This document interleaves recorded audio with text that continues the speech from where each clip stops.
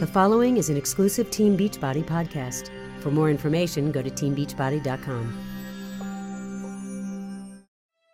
From a cardiac standpoint, we always worry about cholesterol intake and fat intake because of the secondary effects that it has on the circulatory and cardiac system. But 75 to 80% of cardiac-based health problems can be prevented by lifestyle and diet changes. So the trick is getting people to eat right, because what you eat directly affects your health, and it's silly to keep making choices that defeat the purpose of why we're here. We're here to enjoy and experience this life to the best of our ability, and if we don't take advantage of that, we're doing ourselves a disservice. So I like the Shakeology approach. It has a lot of the basic elements that a good balanced diet should have. It has grains, it has vitamins, it has fiber, it has lean protein sources built into it.